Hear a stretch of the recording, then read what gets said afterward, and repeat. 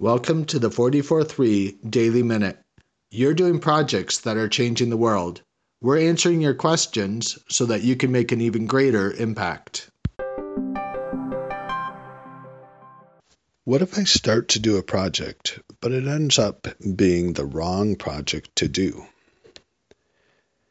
This is always a risk you take when you start on a project, but one thing that you can do to reduce the risk of actually working on the wrong project is to make sure that you have a very clear project vision when you start. The purpose of the project is to change the world, so you want to make sure that as you start your project, lay out that vision. Tell the story to yourself and to others about what the world will look like once your project is complete. If you like that story, if it's a compelling story, then before you start the project, you'll know that it is the project that you want to be working on. If you think that the story isn't that interesting or maybe isn't quite what you want to be working on, then you'll know that ahead of time because you'll be telling the story.